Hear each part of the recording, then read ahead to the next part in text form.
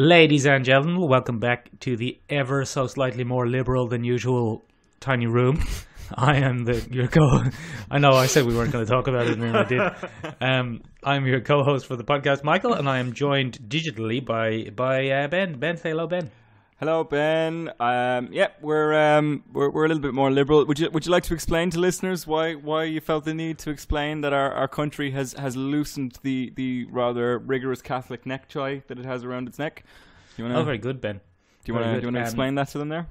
Not particularly, Ben. I mean, we repealed the old Eighth Amendment there. We stuck it to the man. Presumably you didn't. I don't think you flew home I postal to vote, voted. So. No, I postal voted. I set up my postal vote last time I was in Dublin in Very Easter. Good, Ben. On the very Easter. intelligent. Do you know what? They're absolute, but this doesn't have anything to do with pop culture, but they're absolute tossers. You have to be in Ireland to register for a postal vote. You cannot apply for the postal vote abroad. Yes. It's absolute cack. Anyway, we repealed the Eighth Amendment. The Eighth Amendment was a restriction placed by the Irish government in 1984 on our constitutional right to legally sanctioned abortions, and we got rid of it altogether because at the time we had a very heavily Catholic government, and it's caused a bit of consternation, and it made us a bit draconian and archaic, and now we've all opted in a massive majority vote to repeal the Eighth. So one of the biggest majority votes ever, Ben. Yeah, good job us. It's a very sensitive topic, Michael. It affects a lot of people, I suppose. I suppose it does. Not us though, with our lack of wombs. Well, you and I, Michael, very often lack the right expertise, criteria, or experience to talk about issues, but it's never stopped us before. Very good. We are very a pair good, of Ben. egomaniacs. But that being said, well done, Ireland. Good job all around there, gang. Good job all around. Now, Ben, you know that we usually like to keep this podcast politics free, but I'm going to have to discuss the second political issue of the week now. Go on. And that issue is football can go and suck an egg. Why can football go suck an egg, Michael? Bloody footballs. Ben, have you heard of a film called The Ant-Man and the Wasp? The Ant-Man and the Wasp, yes. That's not what it's called, but you've heard of it. Yes. Do you know the release date for that film, Ben? I don't. Well, in worldwide, Ben. Yes. It's between the 4th and the 6th of July. Okay. Which is 3 weeks? No. Yeah, that's June. No, that's June. It's 5 weeks. Month and a bit. A month and a bit. 5 weeks. A month and a bit, as of the recording. I will be back in Dublin to watch Ant-Man. Oh, Ben. Oh, no, you won't. Oh, no? Here's the news. Oh, no. In Ireland, it's coming out on the bloody 3rd of August. What? The 3rd of August. But why? The bloody football. Oh, the football. How is the football affecting... Because, I don't know, the football people, they have this tournament every 4 years. Fuckers. Exactly. And I don't know who has made the decision, but they're basically not showing any films while the football is on. That's in case people don't want to go see the films and they want to watch the football. That's a load of balls.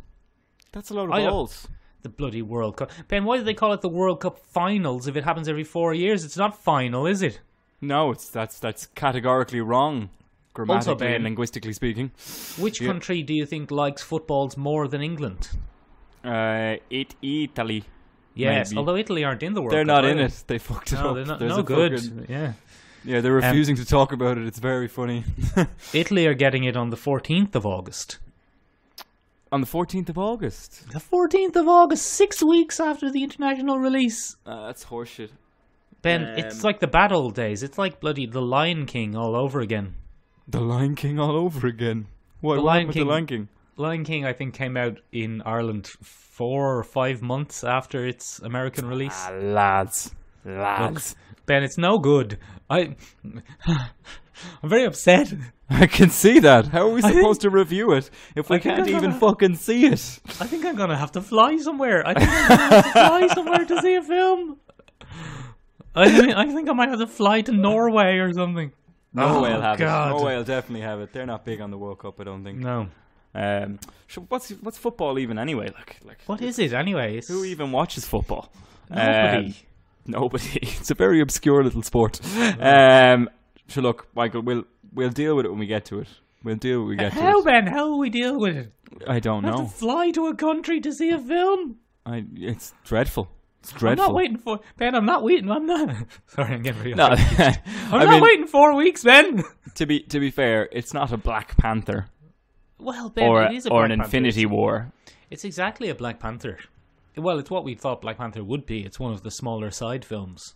Yeah, but I mean, Black Panther turned out to be something a little bit more than a smaller side film. As it turned out, although this is the first Marvel film, Ben, with a female lead. About time. About About fucking time. So it's another about time moment. About time But- moment. Yeah, but It now won't. we have to wait for it to be about time. Maybe it's something to do with repealing the eighth. Maybe it's punishment from the conservative powers. conservative government. The Catholic. It's the Catholic Church and FIFA. They've teamed up to ruin me seeing this film. Bloody I Kiefer. knew it was the Catholic Church and the FIFA. Seb Blatter, presumably. Seb, his Holiness Seb Blatter. Yes. Yeah, bloody. Yeah, just bloody disgrace. Speaking of films No, that good, do man. come out on time, have you seen Solo? Nah. Nah. Look, Me I think neither. this is the Star Wars film too far for me. I just don't care. Look, I saw a Star Wars film. I know, Ben. I'm burdened with an intense amount of self-awareness, but I understand the irony of complaining about having seen a Star Wars film just 6 months ago and now complaining that I don't get to see the next Marvel film. I'm aware of that. As long as you're aware, there's not a court in the land that would convict you, Michael. Yeah, look, Not a so court in the land I'm that would aware of. convict you. I'm aware of the irony of that situation, but I don't know. It's just another Star Wars film. It seems like only a few weeks ago I was watching The First Jedi. Yeah, and they're just not that good, Michael. I don't usually listen to Mark Kermode. Are you familiar with Mark Kermode? No, I don't. I'm not. He's a BBC film reviewer. The name rings a bell. You'd know him. You'd know him to see Yeah. again. If you saw his face, you'd know him. He's got. I'll the do a spectacles and whatnot. I'll do a quick little Google. Anyway, you he chat said of away there. Solo. He said of Solo, and I'm aware that we are a podcast that sometimes reviews movies, and now I'm just quoting another reviewer. That's But all right. He said, while it was on, it was perfectly fine. Oh, well, that's not Yeah. what you want, is it? Exactly. Jesus. Fucking singing a review there. Oh, I do know him. I know him well. I know Look, Mark man, Kermode. I'll probably go see Solo at some stage, but I'm in no rush. Yeah, I'm as like in bloody. I'm not flying to Norway to fucking see it. to see the bloody thing. The fuckers. Not Norway. The fuckers who are pushing the date. No, Norway's lovely. Please Seb let us in. Blatter and the Catholic Church. Seb bloody Blatter. Is it Seb or Seb? I thought it was Seb. Seb, it is. I think you're right. But I couldn't tell you because I'm not a fan of the ball of foot. And I'll have enough. I'll have enough, to be honest. That's fine. So yeah, bloody Star Wars, bloody saturation point. Yeah, fuck it. Well, I mean, like again, the irony of me saying that while wearing a Black Panther T-shirt, complaining about not seeing Ant-Man, and recording a podcast about going to see the movies. I don't see a I'm correlation. aware. I don't I'm see a aware of correlation there, Michael. I don't know what you're talking about. that. Do you like my Black Panther T-shirt, Ben? It's very nice, Michael. It's very nice. shiny. It's very shiny. It's very shiny. Very shiny. It's a vibranium weave. I wasn't sure when I was looking at it. It looks a little bit like a Thundercats logo, It does. or a It does, or Transformers. or a Voltron, or something of that ilk. Yeah, or very Transformers, possibly. very 80s, very 80s. The 80s are back now, Ben. Interesting little bit of Black Panther trivia. Go on. Ryan Coogler came out this week and said there was one thing that he was really unhappy about in the film. Oh. And that was the killing of Ulysses Claw. He really regretted having to kill that character. And he says having to kill that character, which means that it was possibly a Marvel mandate to remove the character base to reduce some of the expanded universe.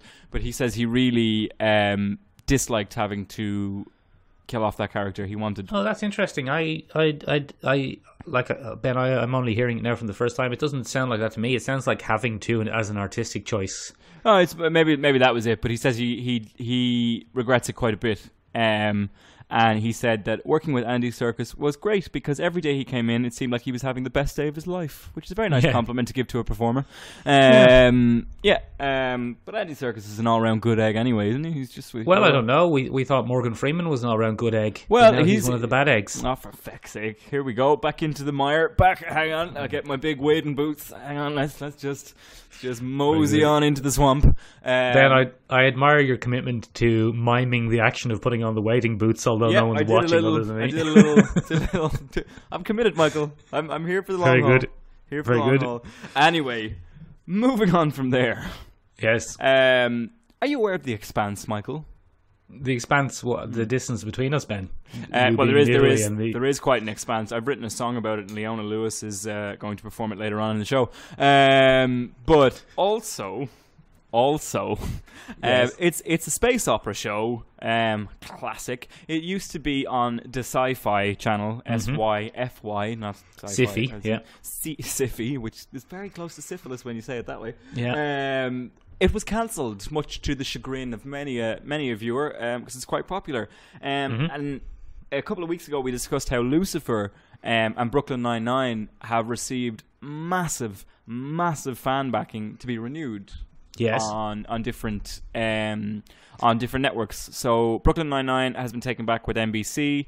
Lucifer has been picked up by, I'm not sure who. I'll have to check that. But go on. But The Expanse has received the same treatment and has been picked up by Amazon Prime. Amazon, which is very, very interesting. I think those three things are culturally significant for a bunch of reasons. Because first of all, I am a firm believer in that fan bases should not have a choice in how their content is created. Very, very interesting. Ben. For example, when you and I spoke about Nazi Captain America. Did we talk about that? And he received many death threats. Do you recall this? This was a while ago, a couple of episodes ago. Secret Empire. And I think that was a really interesting example of when a fan base attacks someone for changing something in a way that they don't like. And we've had this discussion before about how we don't like, or how I don't like, maybe. I can't really remember your thoughts. Yeah, you don't speak for me. Yeah, I don't speak for you.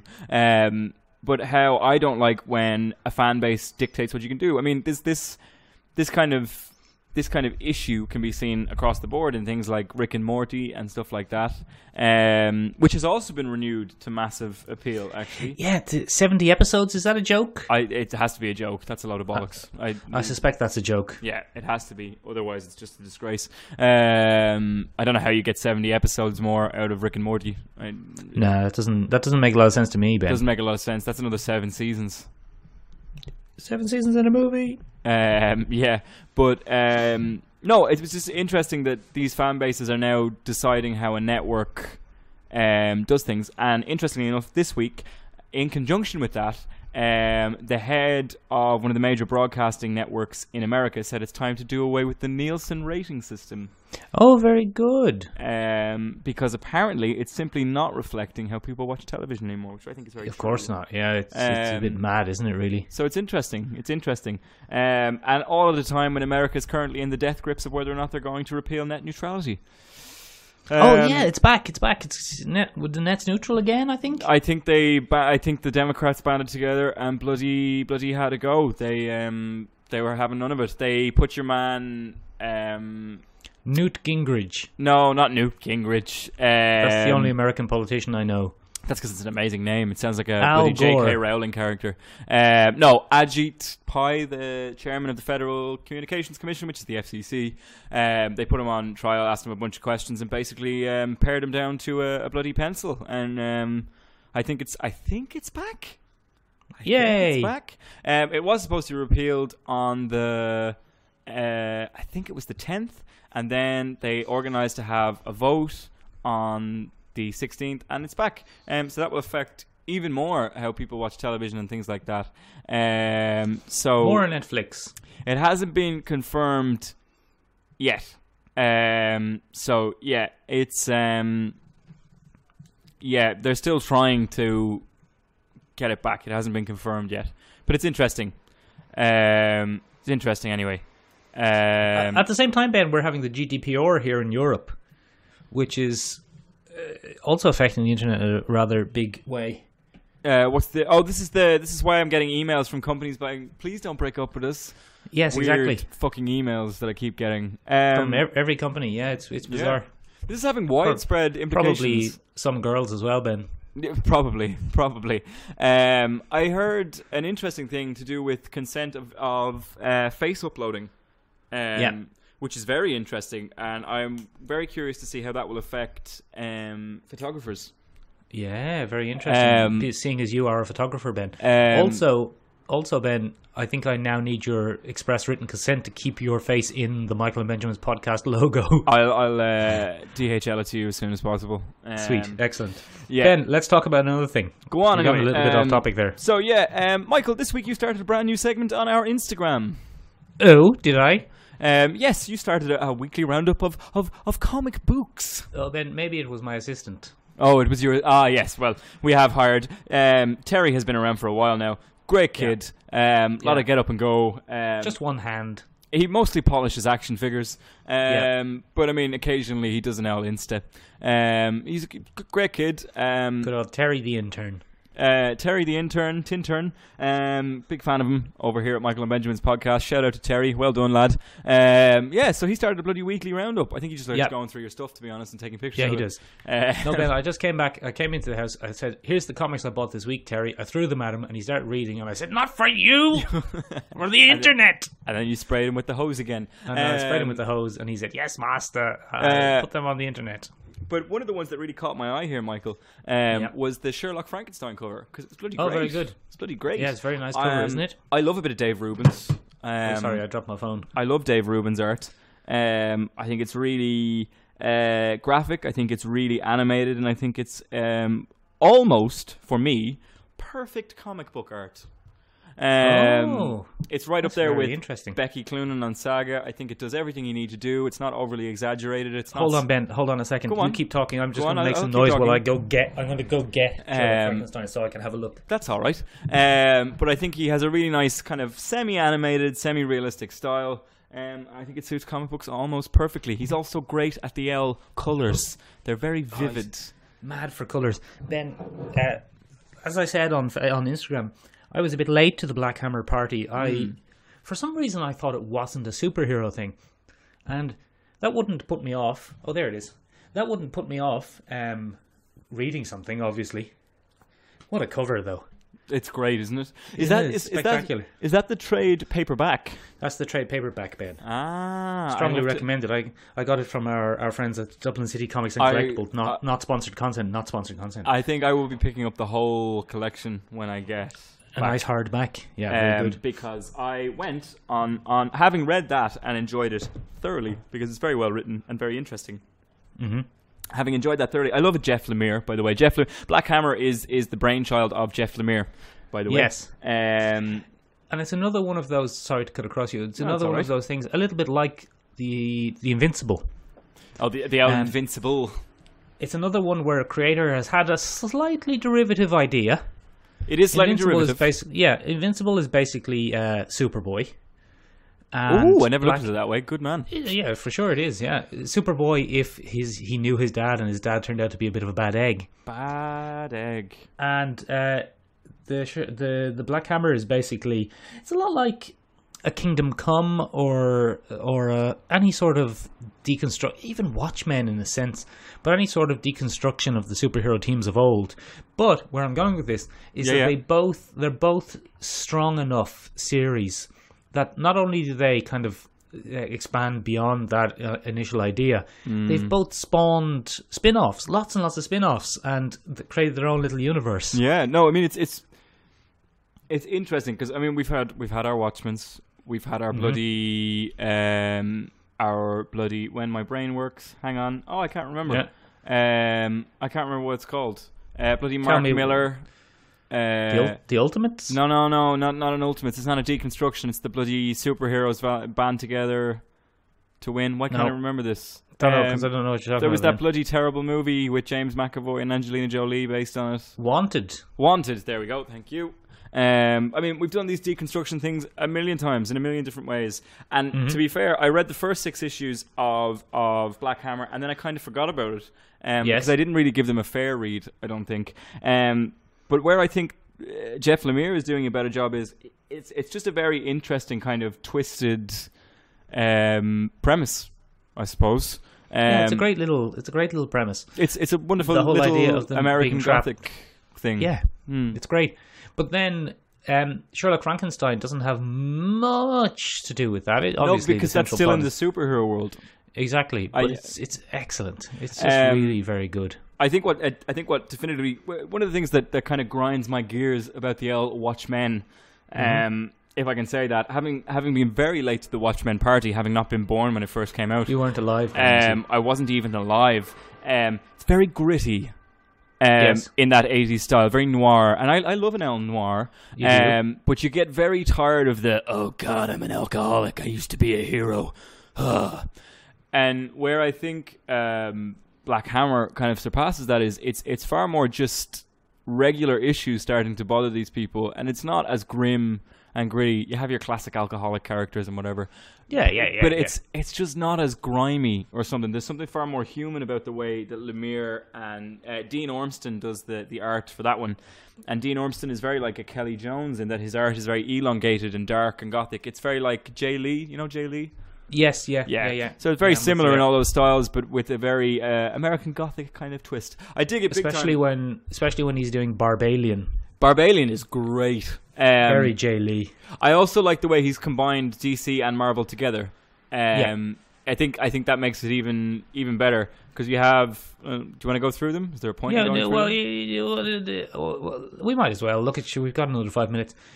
What I really liked was what's his name, Abraham Slam. Abraham Slam is great because he's just Abraham Slam's origin story is fantastic. He tries to join the military, and he's too small and too skinny. And then a doctor approaches him and says, "I can help you." And you think he's going to inject him with a super soldier serum like Captain America. And then it just shows 3 pages of him working out and learning to fight. It's great. And that's the end of it. Yeah, it's just it's very like he's far more like Wildcat from the JSA. I think than that. Black Hammer is exceptionally interesting in that it's a combination of Jack Kirby's Fourth World and Bloody Thor. Like it's a nice slap together of those two.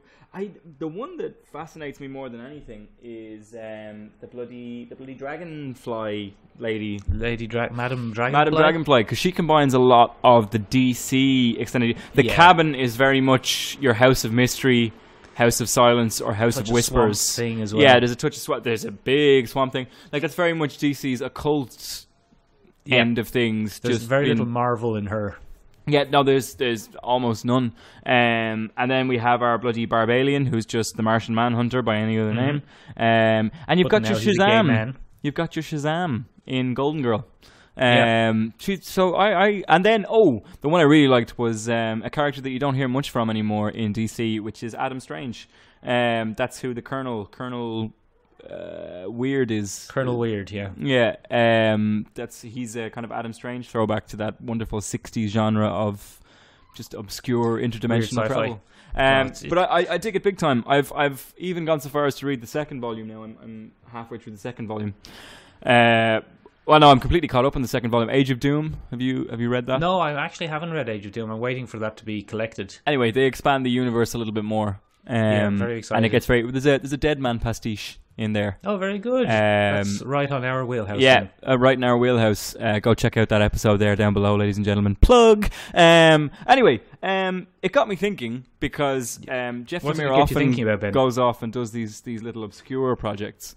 And this combined with the recent kind of fan input again into how they want to consume content and stuff like that got me thinking, Michael. I'm a big fan of the internet over here, Michael. Yes, you are. I love the old internet, and I'm more fascinated with how the internet is kind of helping or allowing creators to come up with new forms of fiction that are not really restricted by the gatekeepers of old media. So if you want to go, and make gatekeepers of old media, is it? You mean the cocaine fueled lunatics of Hollywood? Ad execs who think they understand people. I think we're living in an interesting time. You wearing your Black Panther T-shirt. I think we're living in an interesting time where more than ever, I think TV executives and film executives are just being shown how completely out of touch with the world they actually are, or can be, and I think that's really, all of them. It's not all of them, no, absolutely not. But I think it's interesting with people pitching that we get rid of the Nielsen system, etc., etc., etc. Well, I mean that's very interesting for us, Michael, because as Europeans we don't have any effect on the Nielsen rating system, and so we're very much at the mercy of a foreign audience that doesn't get us. And as someone who, let's imagine that someone, neither of us obviously, but some people probably. Most of what they watch is pirated material. Yeah, absolutely. Because of the way distribution works, and especially in Ireland, really take into effect. And I mean, remember we had to fly over to the USA to download the Hulu app to be able to watch Runaways. That got bloody expensive. That was very expensive. I mean, that more than anything is why I'm living in a bin. That's the main reason that I live in a skip. And your Oscar the Grouch-esque demeanor. I only have a microphone to my name. I'm doing this on my phone. It's interesting. But it I look at networks like Adult Swim. Yes. And they were very much like not a vanguard, but a precursor to this kind of idea of just letting a creator run with an idea. And comic books have been doing that much longer than television has. And Jeff Lemire is a good example of that. Jeff Lemire kind of goes off and writes these things. But you can find these all over the place. You have your Jason Aarons, you have your Jeff Lemire's, Robert Kirkman, your Kirkmans, and they get to go off and do the little series. And now... platforms like YouTube are allowing a new form of that. Michael, you're a recovered scientist. I am a recovered scientist. I've been clean for 10 years. Absolutely. More, actually. You're doing very well. You rarely fall off the bandwagon. I'm very, very proud of you. Look, I licked a petri dish last week. Oh, Michael. Nothing to do with science. I know. You just felt like, I know, buddy. But what I wanted to draw your attention to as a recovered scientist, have you heard of super science, friends? Well, Ben, is this a real question or is this a... No, this is a false question because we know that... Oh, well then, no, Ben, what is it? Super Science Friends is a great little... Well done, Michael, I'm so proud of you. Is a great little mini show that's kind of interesting. It's animated. Yes. And it's created by a guy called I can't find his second name. John Brett Terry the intern. I'm not going to find it at all. Damn it! This is going to be very irritating. He doesn't have his name up anywhere. Tosser. I'm looking here like crazy. But anyway, it's Canadian. It is set in it's on YouTube. It's not going anywhere else. And it's bizarrely wonderful. In what it is. It's a series that features around a bunch of scientists from different time eras, and they've been brought together by Winston Churchill to travel to time and fight Nazis. Among other things. So, among other things, but predominantly Nazis, occasionally the Catholic Church. and Russians. And Thomas Edison. But the super team consists of Charles Darwin, whose superpower is shape-shifting into any animal. Marie Curie, whose superpower is being exceptionally radioactive. Nikola Tesla, who uses a series He's a master of electricity. Your Sigmund Freud, who has psychological powers, obviously. Only related to sex, though. Only related to sex, yes. And then I can't remember the name of the other woman. Tabuti. I'm not sure who that's based on. I wouldn't know who that was based on, but she's a great character. She's a cave woman alchemist. Well, then I can tell you if you want. Go on, please. That would be fantastic. Tabuti was from, I don't know where Sumatra. Anyway, recorded on tablets as a perfume maker and the first, like the kind of history's first chemist. Michael, that's fascinating. I don't know if it is Sumatra. That's anyway, somewhere really old. That's still bloody fascinating. Very good. That's really cool. Thank you for filling that in. I had no idea. But yeah, it's this great series, and then of course Teenage Einstein, who has super speed. and is because amazing. he understands that time is relative. Then. He understands that time is relative, and that lets him just skip those rules. It's this amazing series. It is it's animated by a woman called Katie Jones. She's the lead character designer and animator on Super Science Friends, and she has this really nice, clean animation style. The episodes are getting longer and longer each time they come up, which is really nice. Interesting, isn't it? Yeah. Like the first one was only 5 or 6 minutes, and then the last one was 24 minutes. 25. But I mean, the Patreon's doing okay. It's $660 a month, which is a decent budget for a completely fan-created kind of show. But it's interesting. I think it's very good, personally. Babylonian Mesopotamia. There you go. I did an internet search. I think it's very good. I don't know what you think of it. Did you watch much of it? Ben, I watched, like we were talking about before the podcast this week, by posting Insta about Black Hammer, I gave you the gift of Black Hammer because you went back and rewatched it and you had an enjoyment. This week you gave me the gift of Super Science Friends. Yeah, it was very good. I think it's very good. It features around them, and it's just a great series. It's just beautifully animated. The voice acting is great. It's really obscure and very niche, but it's very much in that anarchic style of original Adult Swim content, and not caring about a single rule. Spoilers for the first episode. Yes. They travel back in time to save Isaac Newton, and Albert Einstein is completely in awe of Isaac Newton. But the episode ends with him exploding his brain with a high-speed apple, accidentally killing him. It's very humorous. So that should give you a rough idea of the tone of the show. Ben, when I was watching it, there were.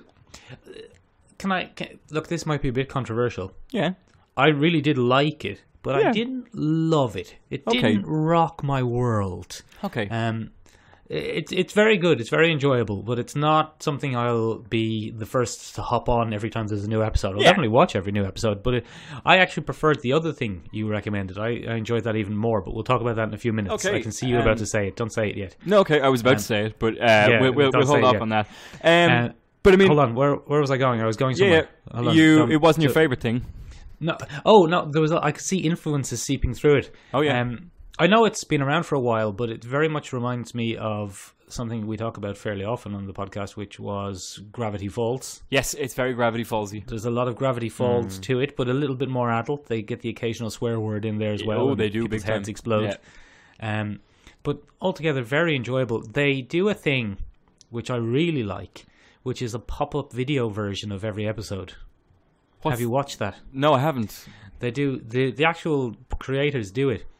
A few months seemingly after the episode has aired, they'll air it again, but with little information boxes that pop up explaining what everything is and why. Oh, that's very cool. How it's very good. Now you have to see the episode first, or else it just ruins it. But it's very enjoyable. That's very good. My favorite one was the episode where Edison steals Tesla's patent. Yes. So Tesla's having this. He's retelling the story, and his machine breaks down, and he says, "I'll just consult my patent to see how to fix it." And the pop-up box pops up and says, "Obviously, in real life, you would consult a schematic, not a patent, but we needed to find a way to get a patent into this scene for Edison to steal." It's like, yes, that is exactly the sort of pedantry that I want in a web series.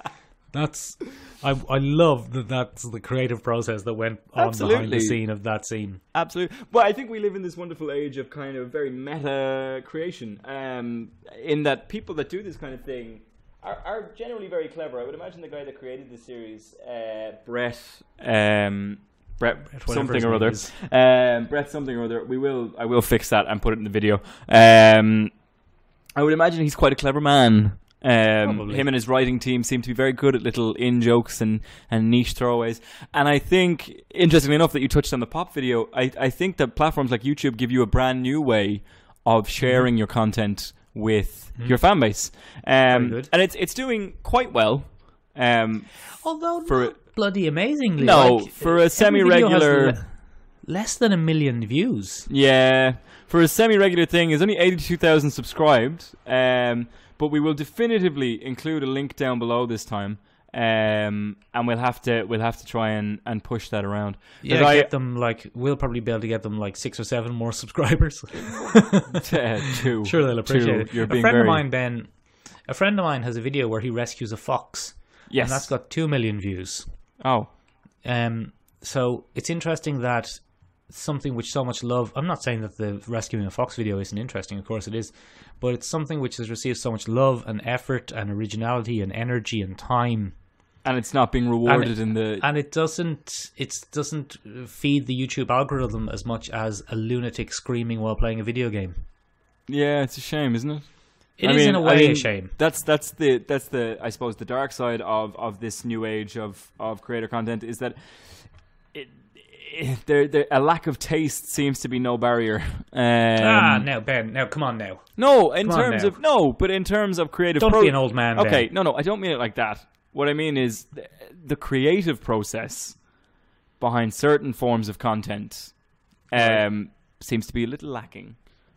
Well, like a friend of mine said, he was shocked the other week to come home from work and find his tween daughter watching her favorite YouTuber going through the contents of his fridge. I mean, there you go.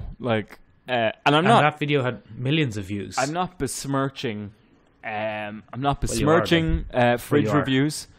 But I'm saying there's a little discrepancy between the amount of effort put into something like Super Science Friends and going through the shite in your fridge. My fridge is mostly empty, Ben. Maybe we should do an episode on that. I've just got women in my fridges. Oh, very good. Very meta-referential. I really enjoyed that. Boom. Yeah, so, yeah, I don't know. That's an interesting dark side to it. But that's not the only thing I shared with you this week, Michael. The good people over at Super Science Friends, the nice thing about this culture of kind of non-contracted creatives is that they help each other. And one of the major collaborations that these guys do is with another YouTuber called Lord Bung, which is a terrible name, Bung, B-U-N-G, which is a terrible name for someone. But he creates a series as well. Lord Bung creates a series called Confinement. Confinement. Is it confinement? Oh, goodness, that's very embarrassing. Confinement. And he's very interesting. He, again, is another independent animator. Again, very much in the style, I suppose, of Adult Swim or something like that. He's a lesser-known creative, and he comes along and does stuff like that. Anyway, Confinement centers around a very interesting character. And we don't really get a lot of information in the first episode. The first episode is called The Cannibal, and it just features a very normal American guy in an orange jumpsuit, and he goes in and he talks to this huge, hulking... I think he's Canadian. Ogre. Oh, is he Canadian? Is this another Canadian? Yeah. Hang on, let's find out. I think he is. No, there's not much about him in his About section. It just said storyboard animations or something. He's at least a quarter Inuit, so he's probably Canadian. Oh, he's a quarter Inuit. Yes, he probably is. I forgot about that. Anyway, sorry, Ben. I'm being a bit of a that's all right. today. I don't mind you being a pedant, Michael. If it makes you happy, you pedant away. He is doing much better in the Patreon sphere. So Super Science Friends is receiving about $660 a month. He receives a whopping $1,600 a month. Oh wow! For his content. Still though, Ben, that's probably just about enough for a person to live on.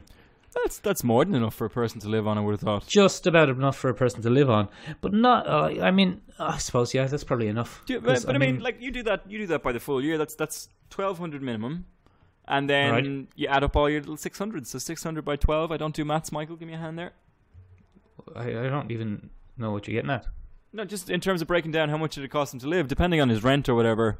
Oh yeah, that's all right. Maybe he lives with his parents. Yeah, that's what I'm saying. It's enough for it's probably about as much as an office worker makes in Canada. Absolutely, but he's happy and he gets to create content that he really, really likes. Do you know what I mean? So that's the big difference there, is that he gets to enjoy that. He gets to enjoy doing what he does.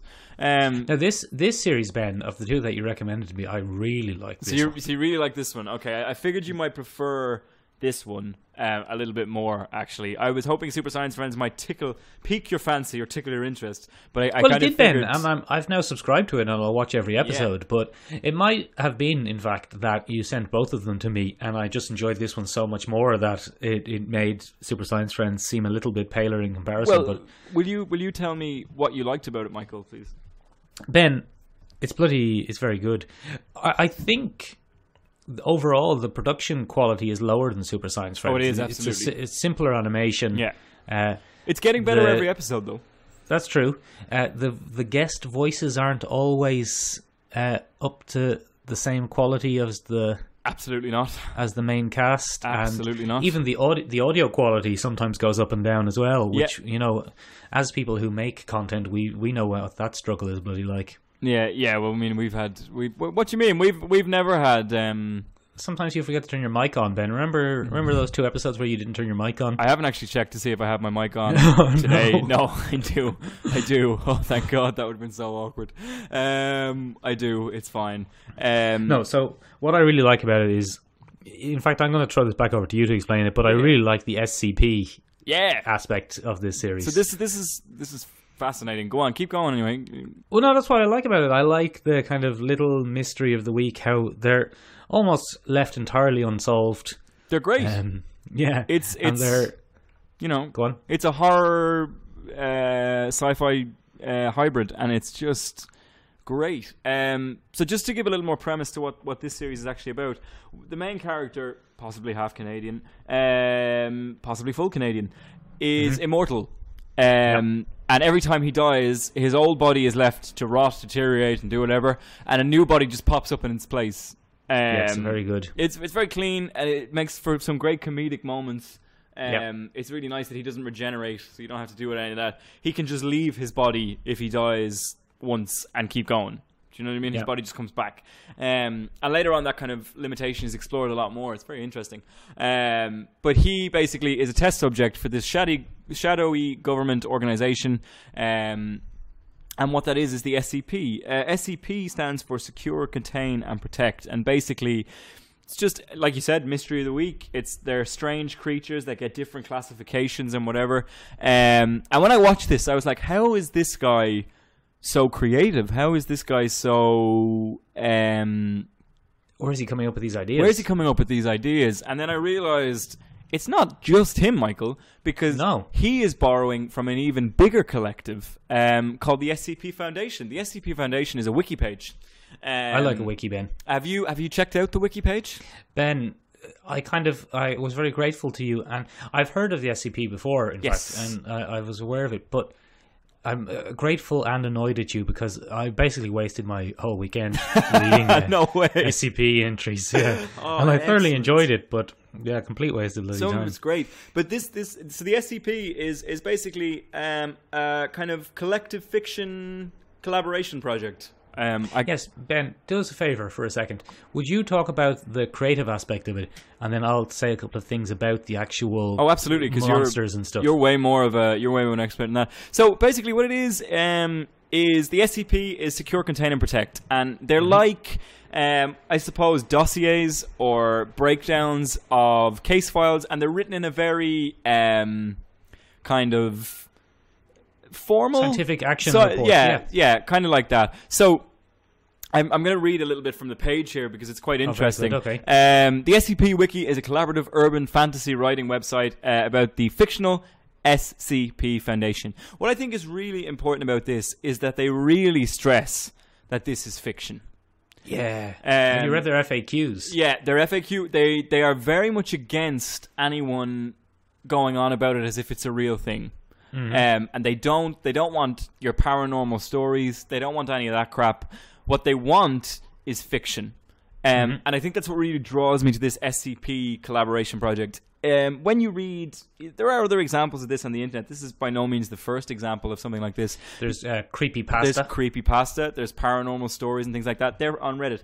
The problem I have with those is there are some people on there that claim that these are real things or things that actually happen to them, etc., etc., etc. I don't have a problem with that, Ben. I think that's a form of storytelling. For me, it just doesn't sit well with me personally, I suppose, more than that. But for me, I love Yes. this because it's pure fiction, and they really, really want to push that. So there And are it's quality as well. They're really passionate about quality. yeah, they're every entry is renewed or reviewed and kind of kept to a very rigorous standard. They have a whole writing guide on how you have to write these things, and then they have, it's just great. I just really enjoy it. One of the great things is the mission statement. So the mission statement on the website is: operating clandestine and worldwide, the Foundation operates beyond jurisdiction, empowered and entrusted by every major national government with the task of containing anomalous objects, entities, or phenomena. These anomalies pose a significant threat to global security by threatening either physical or psychological harm. And there's even more information. Physical or psychological harm. These objects or these anomalies or these phenomenon, they're so varied. Anomaly. But I mean, they're amazing. Like this kind of fiction, you have cursed objects, you have weird gateways to other dimensions. Like there's cosmic horror elements, there's classic horror elements. Yeah. It's just great. Like it's just such a varied thing. And they do them in series. So they have series 1, which is 1 to 9. 4,000 of there them. are Ben. 4,000 of them at this point, but each one has been reviewed, and I think that's fascinating. So when you look at these, you have different things. You have object classes. So they have 3 object classes. Well, no, they don't have 3 object classes, but they have it's 5 different classes for how dangerous an SCP is. They're referred to as SCP-102 or SCP whatever. They have a number and a thing. So, safe class are anomalies that are safely contained. So they've been locked down and there's no problem. Then you have Euclid or Euclid. I don't know how to pronounce Euclid. Thank you. What does that mean? Euclidean. Which Non-Euclidean. It's a geometry thing. It's about whether things make sense in regards to real physics. Okay, cool. So that actually fits with the description. Euclid classes of SCP are anomalies that require more resources to contain completely, or where containment isn't always reliable. So your teleporters or your quantum beings. I suppose Mark, the main character of this series, would probably fall under something like that. He's not particularly dangerous. Yeah. He doesn't make sense. But he's quite hard to contain, and they can't figure out what makes him tick. Then you have Keter, I think. Yeah, I don't know. Except exceedingly difficult to contain consistently or reliably, with containment procedures often being extensive and complex. So I think a good example of that might be the strange tape from the second episode. That was a very good episode. That was very Annihilation-esque to me, wasn't it? Where an object kind of influences its environment in a big way. Just go look at these episodes; they're great. Well, Ben, it's interesting that you say that, because Annihilation very much could be a realistic take on an SCP type episode. Absolutely. Like I really enjoy them. So moving on from there, you have your 4th class, which is Thaumiel. Anomalies that the Foundation uses to contain or counteract other SCPs. So again, Mark would probably fall into this classification as well, as he's often used to talk or communicate with entities that other people can't because they keep dying. Because he's immortal. Because he's immortal, and he very doesn't good die. conceit for a series as well. I mean, he's great. He works really, really well. You have all the danger of these things, and you have a character that can keep coming back for more. And then you have neutralized. So these are SCPs that have been destroyed or disabled in some form. Benjamin, my favourite one was the paddling pool. Have you read the paddling pool? I don't know. No, I can't remember the number. It's the paddling pool that sends people to all the places. It's a child's paddling pool, but it's indestructible. And it has a liquid in it that glows. And it changes colour when it glows. And if someone steps on it when it's glowing, with less than 34.7 kilograms of stuff with them, it teleports them to one of 12 places on a continuous cycle.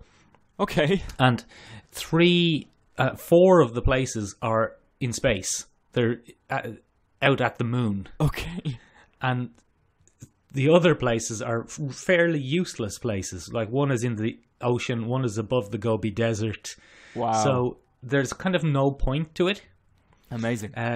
But they've built facilities at the points which are on Earth, which could be used for emergency evacuation. Wow.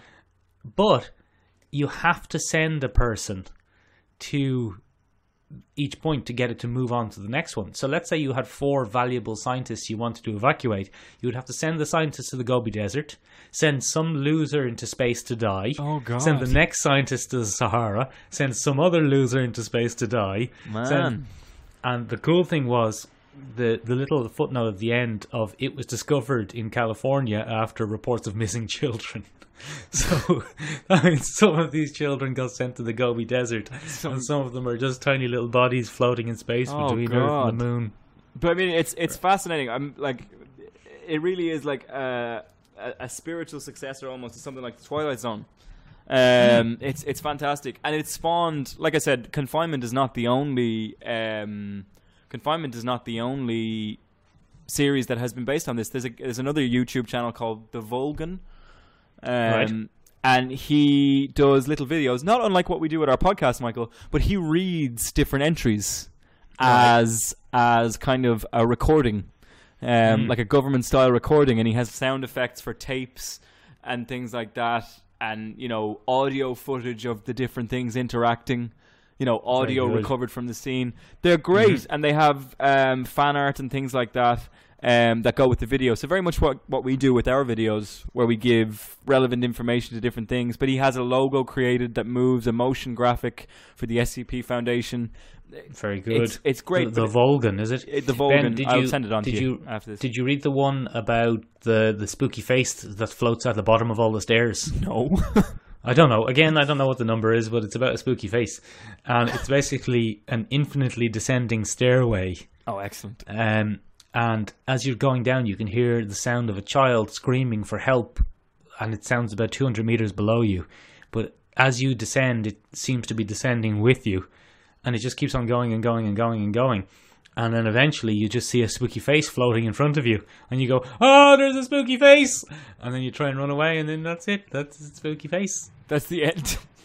This is right up your street. I feel like you've wasted your entire life looking at this website. Ben, do you remember? I know I might have mentioned this TV show before, but do you remember Marvel's Agents of S.H.I.E.L.D.? Yes, bloody Agents of S.H.I.E.L.D. I know. Agents of S.H.I.E.L.D. started quite like this, because if you remember, one of the big problems with Agents of S.H.I.E.L.D. was that its main conceit couldn't happen until halfway through season 1, right? And because it was about Hydra and S.H.I.E.L.D., so they had to tread water for the first 12 episodes until they got to when Civil War was released, and they could reveal that one of their team was a Hydra traitor. And they treaded water by these concepts called 084s. Okay, these are... And 084s or 084s were unexplained, anomalous things that they had to find and contain. One of them was Skye, who turned out to be Daisy Johnson, who turned out to be Quake. Okay. Another one was an Asgardian staff that made people who find it go a bit bonkers and gave them super strength. Classic.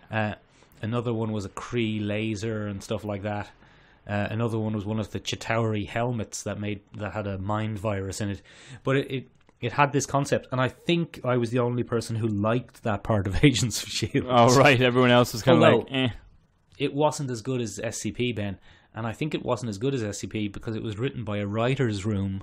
Yeah. Not people who were inspired to really want to write about that kind of thing on the internet. Like, I think it's the amount of passion that goes into some of those entries is crazy. You know what I mean? Like, it's proper writing, and the quality is very high. And I think it's great. I'm such a huge fan of it as a thing. I'm really glad you enjoyed it, actually. Ben, I did. This is my favourite recommendation you've ever given on the podcast. Excellent. It's one of those things, like I said, I was always kind of slightly aware of it, but I never got into it. Yeah, I never got into it, and now you just have that little push. Yeah. Very no, it's very good. I'm a big fan of it, personally, and I think the Super Science Friends are great as well. But more than that, I think it's a great example of because we have that, again, another dark side to it. We have crap like Tumblr, where Ben taking a shot at the whole of Tumblr, where people post their weird slash fiction or whatever, and communities feel wrong with slash fiction, Ben. Yeah, there's a couple of things wrong with slash fiction. You obviously haven't read any of the Michael and Ben slash fiction. Nah, I have. I wrote it. Very good. Why do you think I'm always the top? Yeah. Come on, Ben. I think that's one of the darker elements of it, and I think this shows that the internet can produce really fantastic kind of solid content, and I really like it. So, ladies and gentlemen. No, hold on, Ben. Oh, wait, okay. Now, I know you were kind of saying you kind of somewhat smeared creepypasta. I didn't mean to smear it. I'm just saying the quality is not as high. No, because it's not as well maintained and it's not as rigorous. But Ben, I'm going to give you a little recommendation. It's a tiny short story. Go on. On creepypasta called Candle Cove. Candle Cove. Okay. Yes. I really, really, really like it. Okay. Also, have you ever heard of the adventures of... is it the Adventures of Huckleberry Finn or the Adventures of Mark Twain? Adventures of Huckleberry Finn. With the really creepy... No, not the book. The really creepy video, kids claymation video. Oh yeah, it's Mark Twain. Mark Twain. Where they meet Satan. Yeah, that was so weird. That kind of vibe always reminds me of FCP. That kind of, what is this thing? Yeah, make it go away. Yeah, make it stop. Please stop. Yeah, I get that feeling from a lot of the SCP stuff as well. Anyway, Michael. Yes, Ben. To round it up, because we're out of time. We're going to wrap it up. Ladies and gentlemen, please take a look at all the things that we've recommended today. We can't recommend them highly enough. Get your little Super Science friends going. If the creators of Super Science Friends want to give us a shout, go on. Do please. SCP, check out your SCPs and tell us what your favourite is down below in the comments, please. We would love to hear what you think of them. Shout out to the wonderful Lord Bung and his miniseries Confinement. And a big shout out to Volgan as well, who does really nice audio kind of content on YouTube based also, off Ben, SCP. Tell the people to get onto their local comic book retailer and get on that Black Hammer. Yeah, get on that good Black Hammer shit. It's great. Have a little read. It's weird, it's twisted, it's strange, and it's wonderful. So anyway, that's all from us. Give us an like, share, and subscribe down below. Let us know what you thought of this week's pod. And do subscribe. Ben, tell the people to follow us on Insta so they can see our weekly comic book. There is also gram of an instant quality. Go check that out. Please give us a shout. We're also on Facebook, although I think Facebook's a dead medium at this point. I'm not sure. But let us know over on. Just get in touch. We're lonely. I live in a tiny apartment in Florence. Get in touch. I want to hear from you. Okay, everybody. Bye. Bye.